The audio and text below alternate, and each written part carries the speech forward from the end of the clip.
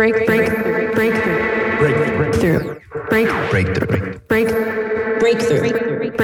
You are now listening to Breakthrough News.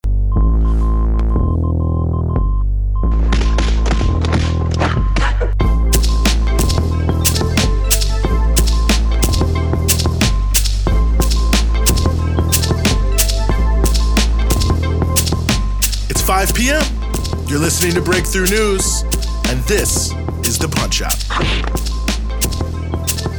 We're following the news all day so you don't have to, giving you everything you need to know about what's in the headlines and what should be. And yes, we are back here on The Punch-Out, 1st of August, 2022. Very happy to be back with you here on the show, and plenty for you here on the show as we always do. Today, we're going to be talking about people power in Panama.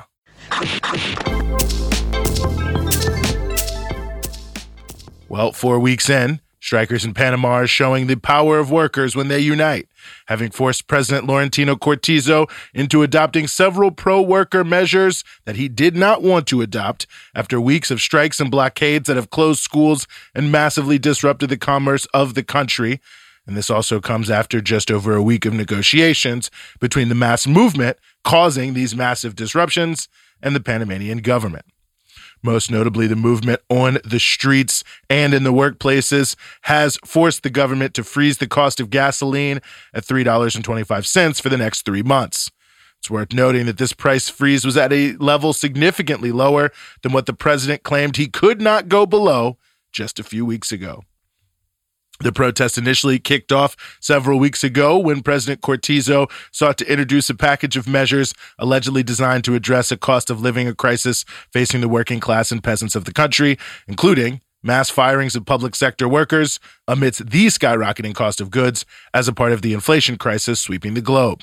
This led to the masses of people taking to the streets and refusing to go to work in what is essentially a general strike. The movement came together in something called a unitary table, which brought together many of the social movements and trade unions involved, and they dubbed themselves, quote, the People United for Life Alliance. And in their initial meetings, they came up with an initial list of 32 demands for the government, which included, according to the news site People's Dispatch, quote, freezing the price of fuel and basic commodities, a general increase in salaries and pensions, freezing the price of medicine and resolving the lack of supply, a greater budget for public education and healthcare, better working conditions in the education and healthcare sectors, repairing of schools, repairing of hospitals, roads, and other public infrastructure, measures to combat corruption, rejecting the 4 bilateral U.S.-Panama military bases, policies to support indigenous communities and ensure the respect for their autonomy, withdrawal of the austerity measures that have been put in place, such as the 10% reduction of the state workforce and a voluntary retirement program for public sector employees, among others. As the struggle got hotter over the various weeks, however, the coalition narrowed down those demands to 8 fundamental demands that they were insisting on over all else. And those included the reduction and freezing of the price of basic commodities and the price of fuel, freezing the price of medicine and resolving the lack of supply of medicines, and allocating 6% of the GDP towards the public education budget, and also including reducing and freezing the price of electricity, again, measures to combat corruption, and an evaluation of the crisis of the Social Security Fund, and an establishment of a monitoring table to make sure all of these various demands are implemented. So obviously, one of the key demands, freezing the price of gas, has already been met. The government also will spend $200 million in fuel subsidies to help further address the issue of inflation as it concerns the cost of fuel. There's also rumors floating around that the government has agreed to spend 6% of the GDP on education, and this comes on the heels of an agreement with the government and the protesters about a week ago to reduce the cost of 72 essential goods, many of them food goods, by 30%.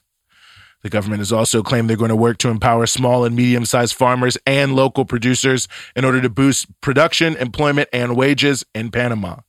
And they're also claiming they're going to strengthen the enforcement of various price caps to crack down on price gouging in already regulated sectors.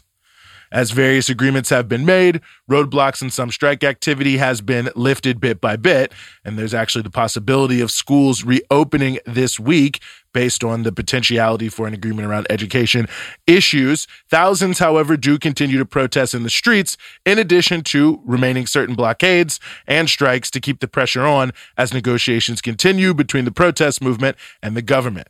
Panamanian media is also reporting that many in the trucking sector fear the blockades could go back up relatively soon, given the intransigence of the government on certain crucial points. It's also the case that supporters of the government, or people brought out by the government, in addition to the security forces themselves, have engaged in sometimes violent clashes with the protesters. Many suspect medicines may become the next major issue of negotiations, with protesters looking for both price caps on certain drugs and changes in the provision of health care. Most Panamanians get health care through a government-funded social insurance program, and protesters are demanding that they want to see improvements in that system overall without any privatizations. And both the Ministry of Health and the Social Security Fund are involved in this, and also involved in the provision of pensions and other forms of Social Security that are also at issue here in the protests. So the overall consideration of social insurance majorly on the table here. While this story is flying under the radar in terms of mainstream media internationally, it really is fairly amazing. In just a few weeks, a mass movement of people willing to launch strikes and blockades, as well as get organized across a range of different organizations, unions, and communities, are forcing their government to address critical issues with both the immediate cost of living crisis, but also make significant increases in investments to critical elements of the broader social infrastructure, like healthcare and education, as well as job creation. It's a testament to one basic and important fact. The working classes and the poor of the world make the world run. And when they organize, withhold their labor, and prevent business as usual, they can compel great change.